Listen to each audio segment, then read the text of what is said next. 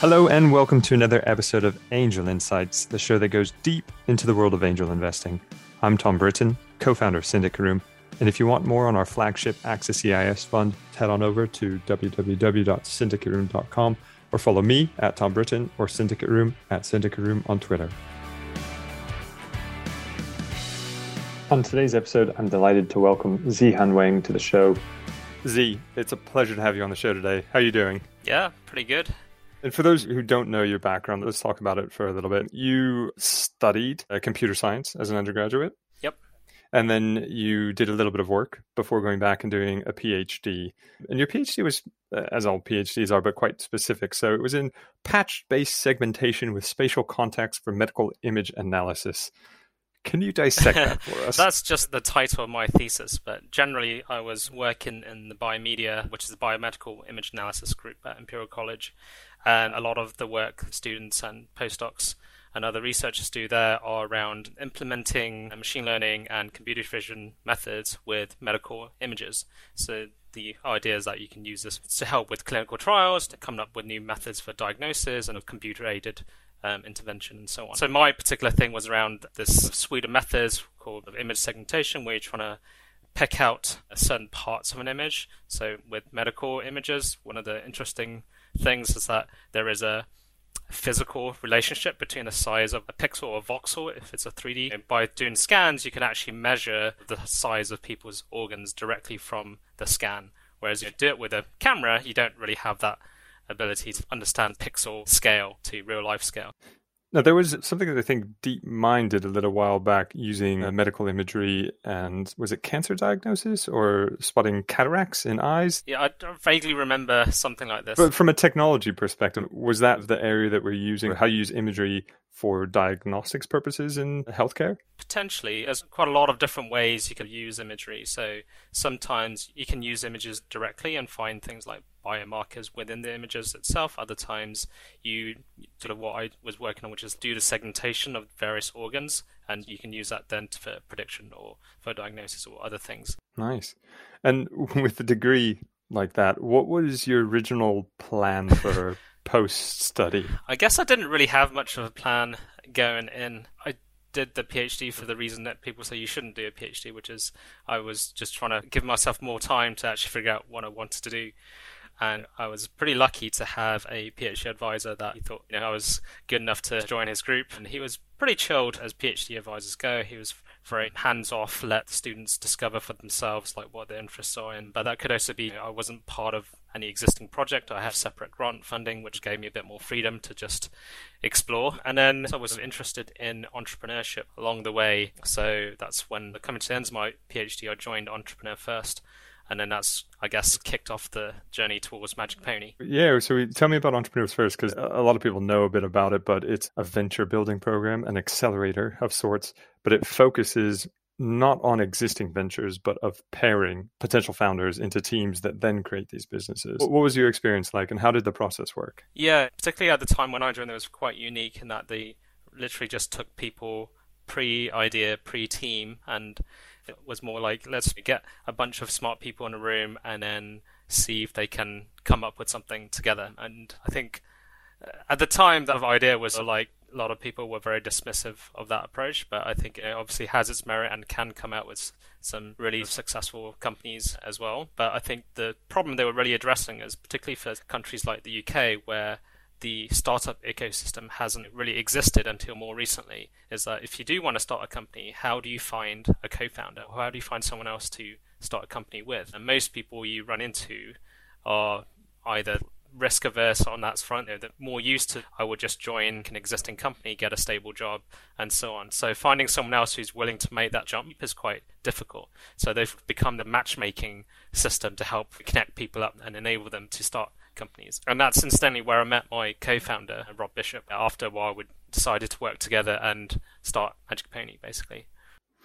So I want to talk about the name later on, but the idea for Magic Pony and what it actually did, where did that come from? What did it do for those that aren't familiar with your story? What we started originally through EF isn't quite the same as what we came out with, but the company that would have made the headlines that you might have read about is based around using machine learning and computer vision for video compression. So at the time, doing Entrepreneur First, I was keen to see where I can really apply some of my learnings from my PhD towards starting a company, so in particular leveraging new techniques in computer vision and machine learning. And one of the techniques I was really fascinated by was this thing called super resolution, which I think back then was more in the realms of science fiction. Of how it's used is like very different from what the techniques were actually capable of. But just so happened at that time that we had the deep learning wave come through, and this is a new wave of techniques that we're still building on top of, which vastly increase the capabilities of our machine learning models. I think we were one of the first people to really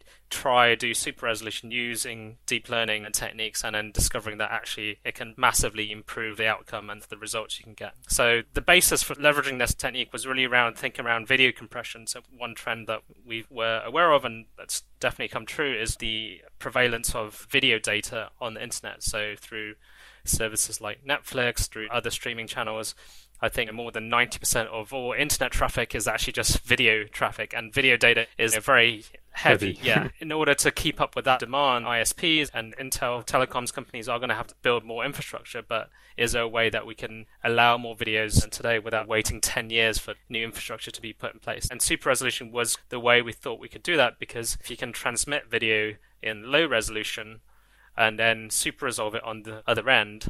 So in effect, lower resolution videos is going to take less bandwidth than a higher resolution video, but obviously it's going to be lower quality.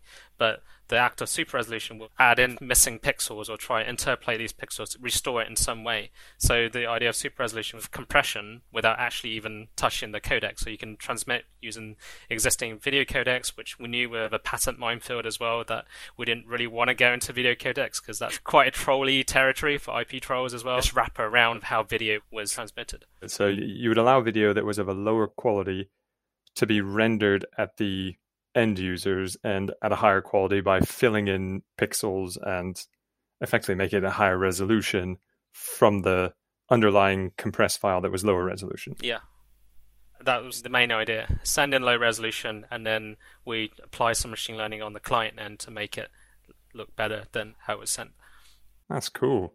You somehow came up with the name Magic Pony. Where does that name come from? Yeah, there's two aspects to this. One is Matt Clifford, the CEO of Entrepreneur First, used to give this talk to all the startups about how you should not build a Magic Pony, which is this thing that people want but doesn't exist or can't be real. And then at the same time, some of the ideas we were initially pitching to potential customers, people just didn't believe that we could do them through computer vision. Obviously, we hadn't proved it out, but we had a hunch of how they could work just because we've done the research and understood how that technology could work. So it was vindictive then. It was vindictive. So, it was like, oh. Either way, because people didn't believe what we're doing. Either way, either we're a success or failure would be a Magic Pony. So yeah, that's kind of how it's stuck. Even now, most AI and machine learning companies have very similar types of names. So Magic Pony actually tends to stand out amongst all these other machine learning startups at the time, like Something Mind or Deep Something and so on. So it's like, okay, we're different. We're not the same as the others. I get that, definitely. Yeah, within 2 years, you sold the business to Twitter. I don't want to delve too much into the details of the deal, but I presume that the acquisition was for the technology that they would then apply to their networks, because obviously Twitter sends a lot of video and GIFs and things like that. So they were thinking, well, how do we speed up the site and keep it interesting? I think people would tune out of Twitter if you had to click on a video and then it was like, loading. So they clearly saw the potential in the business. Quickly though, run me through, how did the acquisition come about? Did they approach you saying, oh, we've seen what you're doing, this is great? Yeah, it happened quite quickly. And one thing we found when we were pitching Magic Pony to potential customers, because we were at the stage when we were still figuring out what the product would actually look like and how does it fit into the ecosystem. So we essentially, you could say, like, we found a technical solution to a problem, but we hadn't packaged it up into a scalable product at that point. Yeah. So a lot of the people we're talking to were straight away go, we'd like to acquire you. We don't want to wait for the product. We weren't in need of acquisition since we just raised our seed round. So it was, okay, let's try and keep the conversation going and then we'll come back to that later. And part of it was we can do more business development with these customers to understand what their needs were when it came to video processing and where they would see the most benefits. With Twitter, it was actually whilst we were at a emerging companies summit. So this is part of this annual conference that NVIDIA runs, and basically they invite a lot of early stage companies or startups to this summit where they can showcase how new companies are leveraging GPUs for their product use cases and so on. So we were showcasing our stuff there. We had Super Resolution running live on a number of devices, all leveraging GPUs. And then somebody from Twitter saw our booth. They were super interested in what we're doing. And then from there, they just went straight to Jack Dorsey. We weren't looking for an acquisition, but we were debating around what is the fastest way for us to get to impact with the technology that we developed. And so we saw Twitter was basically a path towards that. Obviously, there's other companies we could have spoken to and made deals with, but at the time, we felt like Twitter was trying to do right with the sphere that they worked in. And even today, I would say there's a lot of people trying to do right with Twitter, even though that can lead to mistakes and that can sometimes result in controversies. But compared to some other tech giants, we felt there was maybe a better bet, or someone we perhaps support better. That's eventually how we agreed to the Twitter acquisition. Fantastic. Okay, so you got acquired by Twitter. They consumed the technology and you got to develop it, but you also got to be a part of this much bigger tech organization, and you ended up staying there for 5 years. What was it like working for Twitter? Was it what you would expect? Fast-paced, lots of challenges, break walls, fix things later on, all the cliches? Maybe not quite. On the inside, it's not the same as what you might see on the outside. I actually used to joke that we went from a small loss-making startup to a much, much bigger loss-making company. Twitter started to become profitable and turn things around, but Twitter as a whole, as an organization, it still has a lot of challenges, still has challenges around revenues, challenges around technology they're developing, as well as organizational and people management challenges too. So we would have thought they would move faster given how quick they made the acquisition, but internally there were just a lot of baggage that they're carrying that's slowing things down. And there's a cultural attitudes which can be difficult to change in terms of like how they expect process to be run and how things work. And Twitter was somewhat new in understanding how to leverage like remote offices. Most of our team were based in London, whilst San Francisco was the headquarters, and they were trying to break away from that. But ultimately, it's quite hard to have completely distributed decision making. At some point, you need to sync with the stakeholders, and for us being like 8 hours away, it can be challenging to have to like, oh, we're stuck on something, we can't move forward, but we have to wait 8 hours for San Francisco to wake up. So yeah, that was obviously added some of the challenges towards that, and so I definitely learned a lot from my time at the company, and I'm grateful for being able to experience some of these things as well. I mean, it seems like it was a good 5 years. You worked your way up to head of Cortex Applied Research, a very fancy title. And then you decided to leave and pursue some other things. So at some point along that journey, you're going from entrepreneur and working with this tech company, you decided that you wanted to get into angel investing. Tell me, what was that process like? Was it something that you always wanted to do, or was there a moment where it kind of clicked and you said, you know what, I want to get involved with that? I've actually been somewhat involved with angel investing since the acquisition, so whilst I was at Twitter, but it was just very passive. Like, people basically be like, hey, look at these guys, what do you think about this? And I think in many cases they've heard of Magic Pony, they know I'm somebody who works in machine learning. I could potentially help in either advising these startups or providing different perspective. All investors like to hear from other investors when it comes to making an investment decision, so I can provide some more of that technical experience on some of these deals. So I've been doing like 1 or 2 little investments each year along the way, and then it's coming towards the end of my time at Twitter, I decided maybe I should ramp this up a little bit more, see if there's more people, particularly in the UK startup ecosystem, I could help out. And I think for startup ecosystems anywhere in the world, you kind of need previous exit founders to reinvest back into the system to sustain it and keep it going and help it flourish. So I felt like part of that is also me playing that role. It's not just the money, the investing side of it. You alluded to it before. It's from learning or sharing from the experiences that you've had, building up a business, selling that business to a big tech company, and what you've learned at that big tech company. If I had to ask you for 1 or 2 of the biggest takeaways from your experience building up Magic Pony and selling it to Twitter that you impart on these companies that you're then investing in, what would you say those were? Almost every company I have worked with is somewhat unique in what they're doing. I think one thing that I have to remind people, particularly those first-time founders, is that there is no magic formula that you can follow and then you achieve success, right? You can't just redo what we did at Magic Pony and somehow expect that to be successful. Every case is unique and circumstantial. So what I try to do is help people talk through their particular circumstances and raise questions that maybe they wouldn't get that perspective otherwise. So I think a lot of it is just bringing a different, more experienced perspective to stage that, particularly for first-time founders that may have not experienced that and wouldn't know what are the right questions to ask in their state. So it's often the case, it's the unknown unknowns that get people. People always want to do their best, but how do they know if this is the best they can do? Or how do they know they're targeting the right things? So having an outside perspective is always important for that. So I just want to delve into that for a second, because asking the right questions, or at least asking questions as opposed to, just go with it. Do you think some of that falls back to your scientific training? Because you obviously have this hypothesis-driven approach to things. You, in your PhD, you were constantly testing new ways of imaging. Even coming to the idea of Magic Pony, it was a theory. We think that we can use this to make video imaging work better. So you obviously had this idea that you could prove super resolution worked. You weren't saying, oh, we're going to build a better video image processing thing. You were saying, I'm going to prove that this theory works. So do you think it's that background in hypothesis testing way and the scientific method that make you question so many things and tackle them in the approach that you do? Or have I read into that too much? Maybe a little. You might have read it just a little bit too much, but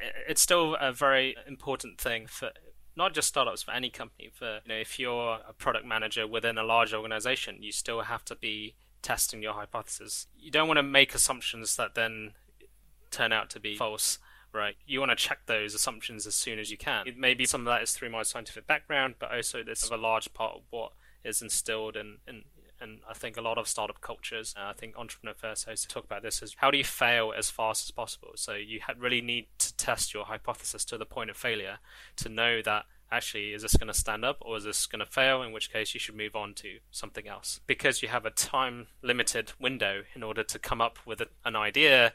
So within, I think it's like 12 weeks, you need to find a partner, work with them as much as possible, test that working relationship and the product idea or the business idea as quickly as possible. And if you want to do it quickly, then you should test it as critically as soon as you can, so that if it's going to work or not, rather than just wasting the whole 12 weeks and then finding out right at the end, oh, it's not going to work, right? Do you work in absolutes on that question, though? You're like, it might work, or no, it will work. Like, how do you define this is good enough for us to carry forward?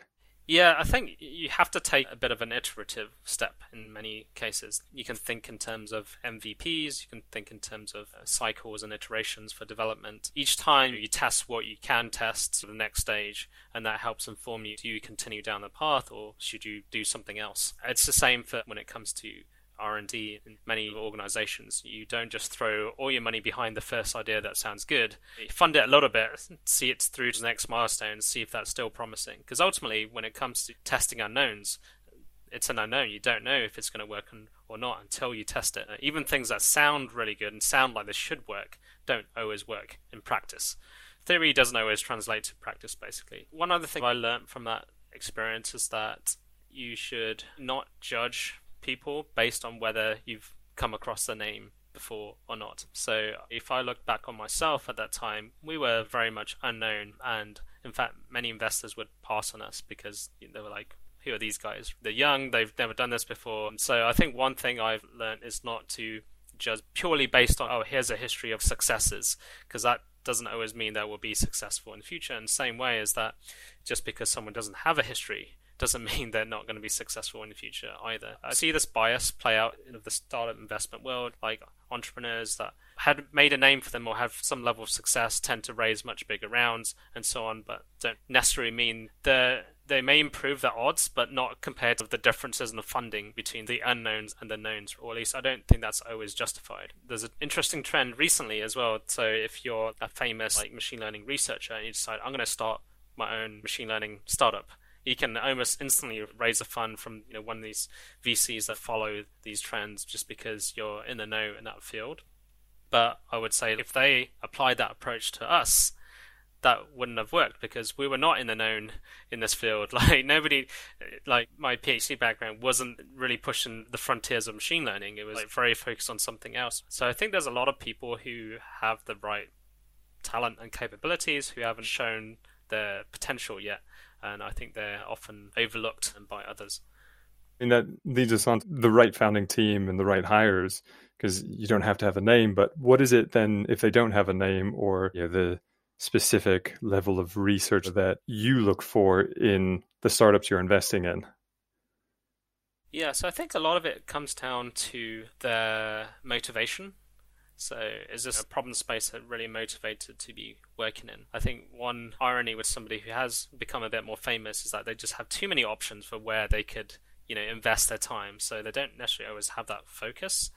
And then because they have that option, it's hard to judge which of these options are the ones that they're really passionate about, really want to be pursuing and investing their time about.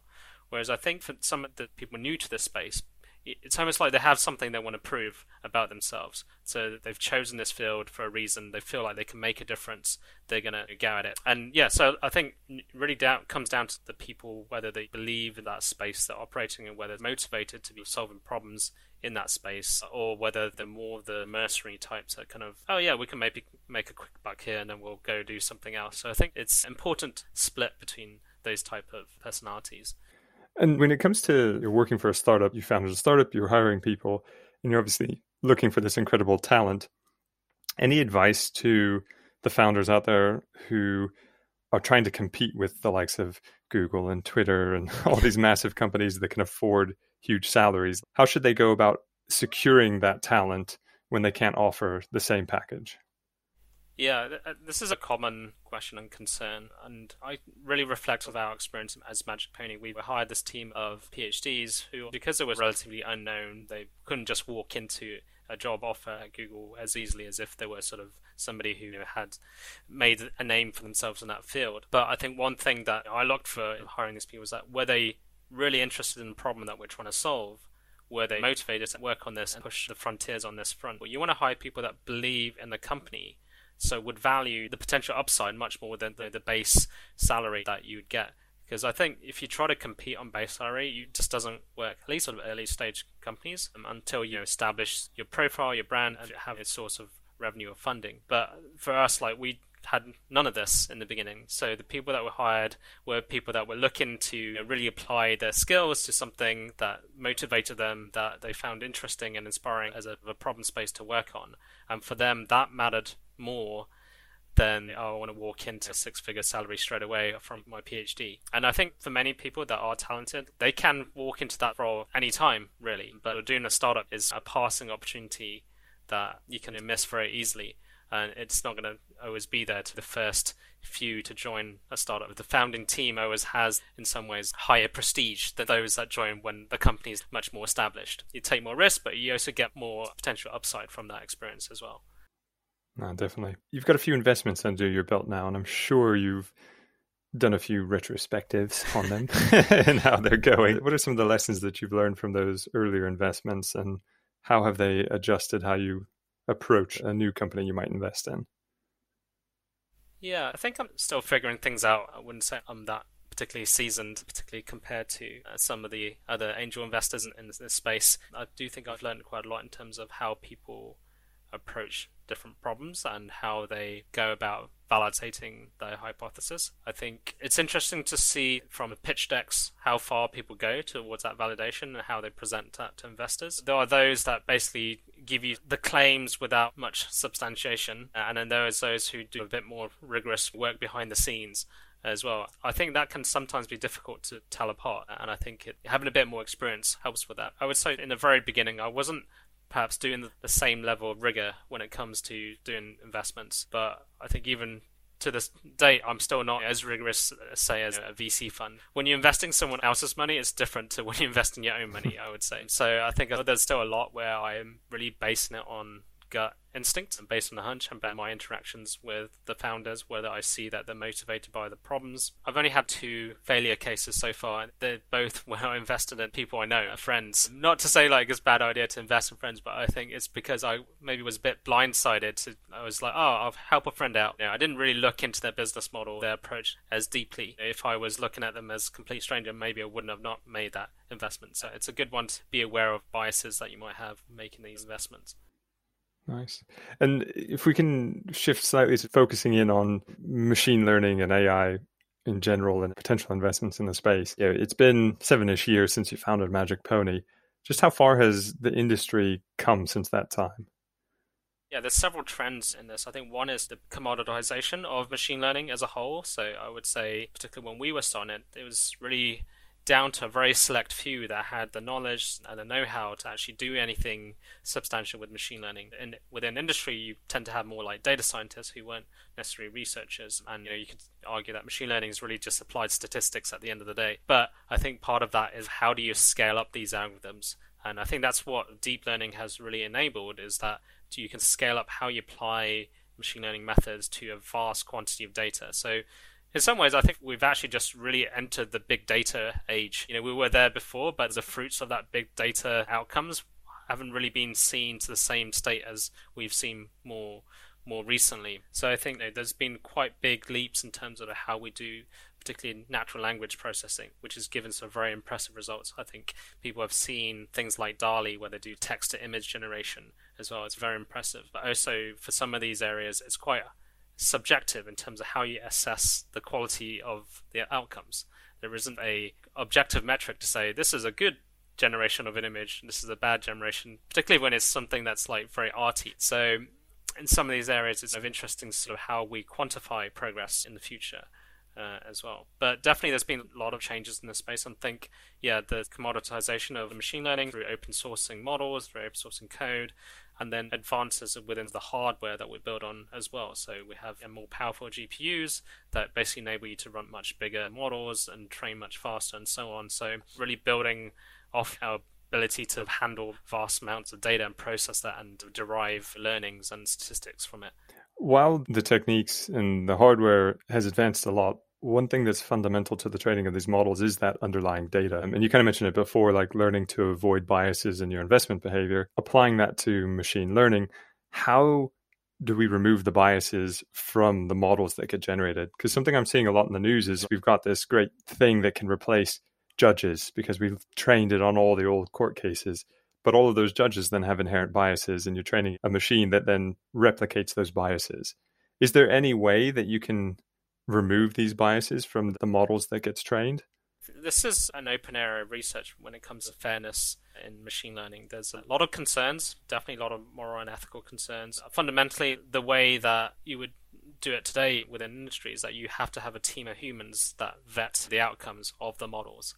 At the minimum, you should have a reporting process where people can report dodgy behavior from the outcomes of these models and then be able to feed that back into training and adjust the outcomes. There's been some hilarious failure cases. I remember when Microsoft released their chatbot on Twitter where they just learned of text from the internet, not thinking that actually there's a lot of profanity and it's just captured it all. You can very easily trick the chatbot to spew out these comments which are inappropriate. But it's something that I think people have to sort of really keep an eye on. You cannot assume anything is perfect in this space. Everything's still evolving and changing as people learn more about how do you manage these processes, how do you manage biases in this way. But then I think you have to remember the humans vetting also have biases too. Can we ever be free from human bias? I think that's maybe a tough question to answer as well. No, it is. And we've seen with the likes of Google and certain firings that have taken place at Google where occasionally, we don't know exactly what's happened, but the people who are trying to police the algorithms, when they do raise a flag and say, actually, something's not exactly like you say it is, they get called out on it by their companies and let go, if I'm interpreting that correctly. How do you think going forward, though, is there a way to self-police, or is it possible at some point in time that the algorithms know when something is biased or not, or will they always be tied to the data that they have? I think this is the next frontier for AI research, which is really how do you bring reasoning into the algorithms rather than let's build models that can replicate the data it's seen and interpret that as it is. Then you have a system that can reason about what it's seen and give you an answer based on following logic, right? Historically, AI, at least like from the 80s and 90s perhaps, were more along this thought of like logic and reasoning based approaches. It's only the wave of, let's apply loads of data, really leveraging big data came about that we've switched over to this way of thinking about machine learning, which is learning from just vast quantity of data. But then, as you mentioned, it's very evident you also ingest all the biases with that data too. Once we get to that point where we have models that don't need vast quantities of data, but can reason about the data they've seen and have some set of logical constraints about how it produces its predictions and answers, then that helps, maybe remove some of these biases, or at least allows you to see where biases come up in a more systematic and logical way and allow you to tackle that. Do you see that as the exciting trend for the future of going back to that and expanding it? I think it's definitely one of the trends that's happening, and that's quite interesting, because I think that may be the path that's more likely to take us towards AGI. I mean, I think general intelligence is still quite far off, despite what you've seen in the movies and so on. But I think part of it is if you can't rationalize about the experiences, then how do you get to generativity in terms of how you make predictions and so on. I think to a large extent, I would say models that we've trained to date are really closed in the sense that they can't extrapolate from what they're seeing to really far unknown instances. It's always based within that that set of data sets they've seen. So when you have different data sets, it can really skew the results that come about, particularly within production machine learning models, where you've suddenly got a data that's come in and your model has only been trained with these images, and then you're going to get a bunch of failure cases. So I think we haven't got to the point where we go from one set of data to then extrapolate beyond that, do really far unseen data. The other thing I would separate is maybe how you define general intelligence. One thing that's come up in the news was the Google engineer that thought the system that he was interacting was with alive, was conscious, because he prompted the system with questions that made it say, yes, I am conscious, or I am a living machine, or something like this. But I think it's partly because the systems, the way that we trained them, are set up to respond in such a way because that's what the data basically has told it to do. Not that it really knows what it's saying or how to extrapolate from what it's learned. Even if it did get to that point where it can really understand the patterns that it's learned, that still doesn't necessarily mean it's generally intelligent or conscious. I think that's still maybe perhaps somewhat ill-defined as what is that. I think we still have to understand that about ourselves in some ways as well. What is consciousness? Where do you stop from humans to animals and plants and so on? I'm going to start calling you the philosopher from now on. Nothing is quite as black and white as people would like to make it out to be. Agreed. I think we could talk about that for days, to be honest. But I want to switch to focusing on you a little bit more. And you've been on this incredible journey. You studied PhD, a few jobs here and there, but from PhD to entrepreneur first, to business, to Twitter, to taking a break. We know that you're angel investing, but what else are you doing with your time these days? I'm curious. I'm playing with a few ideas of what I might do for a future startup. I think I still haven't found that problem that makes sense for me to solve. Part of what I'm debating or considering when I come across new ideas now is whether I'm the right person to be tackling these problems, or whether it would actually be more impactful if I invest in others who maybe have more experience or expertise in these areas. It's a new position for me to be in, whereas previously I would never have had this power to make that choice of, do I do it myself or invest in others to do this?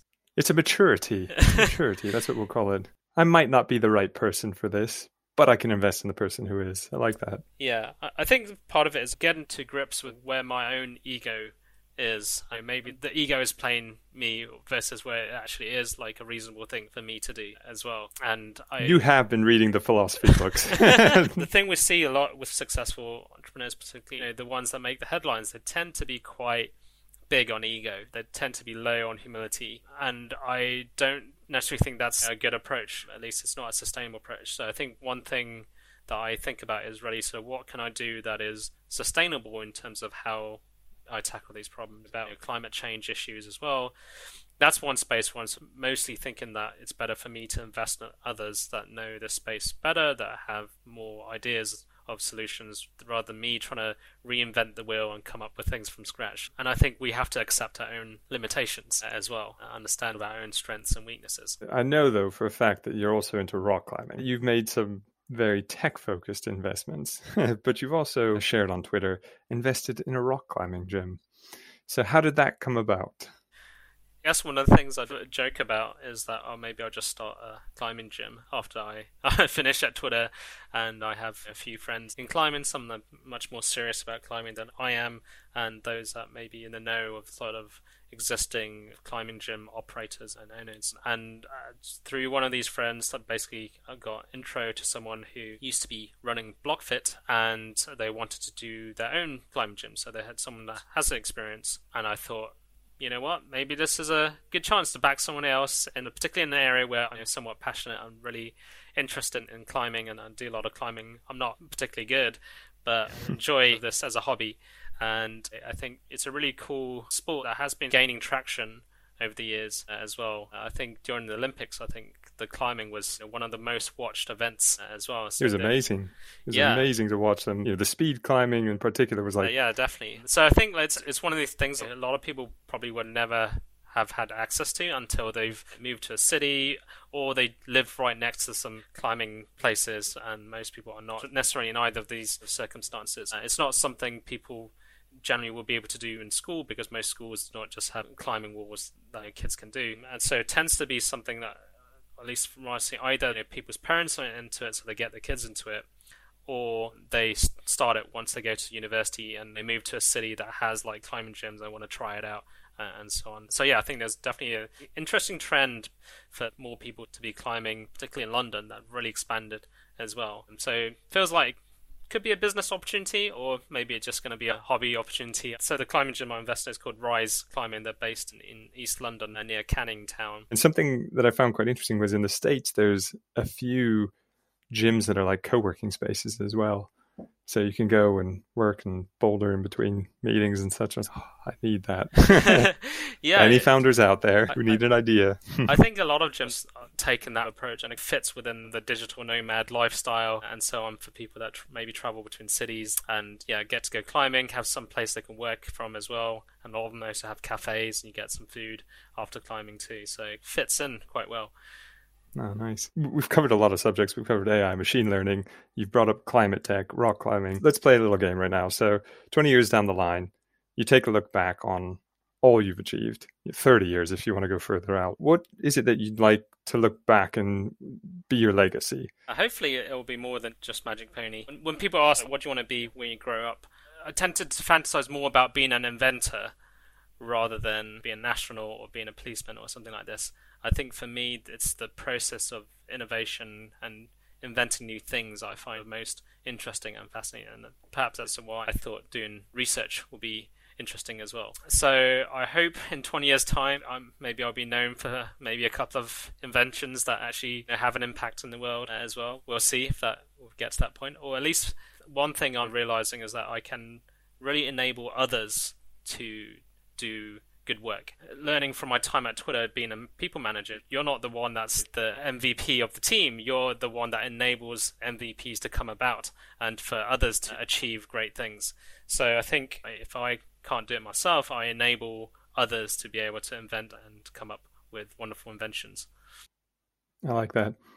I like that a lot. I should switch it though. You don't want to be known to be the guy that proved Matt Clifford wrong about Magic Ponies, not the Magic Pony guy. I mean, this has been fantastic. People that want to see what you're up to, where can they follow you? Yeah, I'm still on Twitter. You can follow me at Zihan Wang, and obviously LinkedIn. And yeah, I think these are probably the best places. I don't tweet that much. I tweet a lot of random things, actually. But every now and again, I'll tweet something that people will find interesting. Quality over quantity of tweet. Definitely the way to go. But no, thank you so much. Thank you so much for having me. And it's been a pleasure to chat about these things as well. Cheers. Well, I hope you enjoyed that episode of Angel Insights. And if you'd like to stay in the loop, please do register at www.syndicateroom.com or follow me at Tom Britton or at Syndicate Room on Twitter. And be sure to tune in a few weeks' time for our next episode. It's going to be a good one. Bye.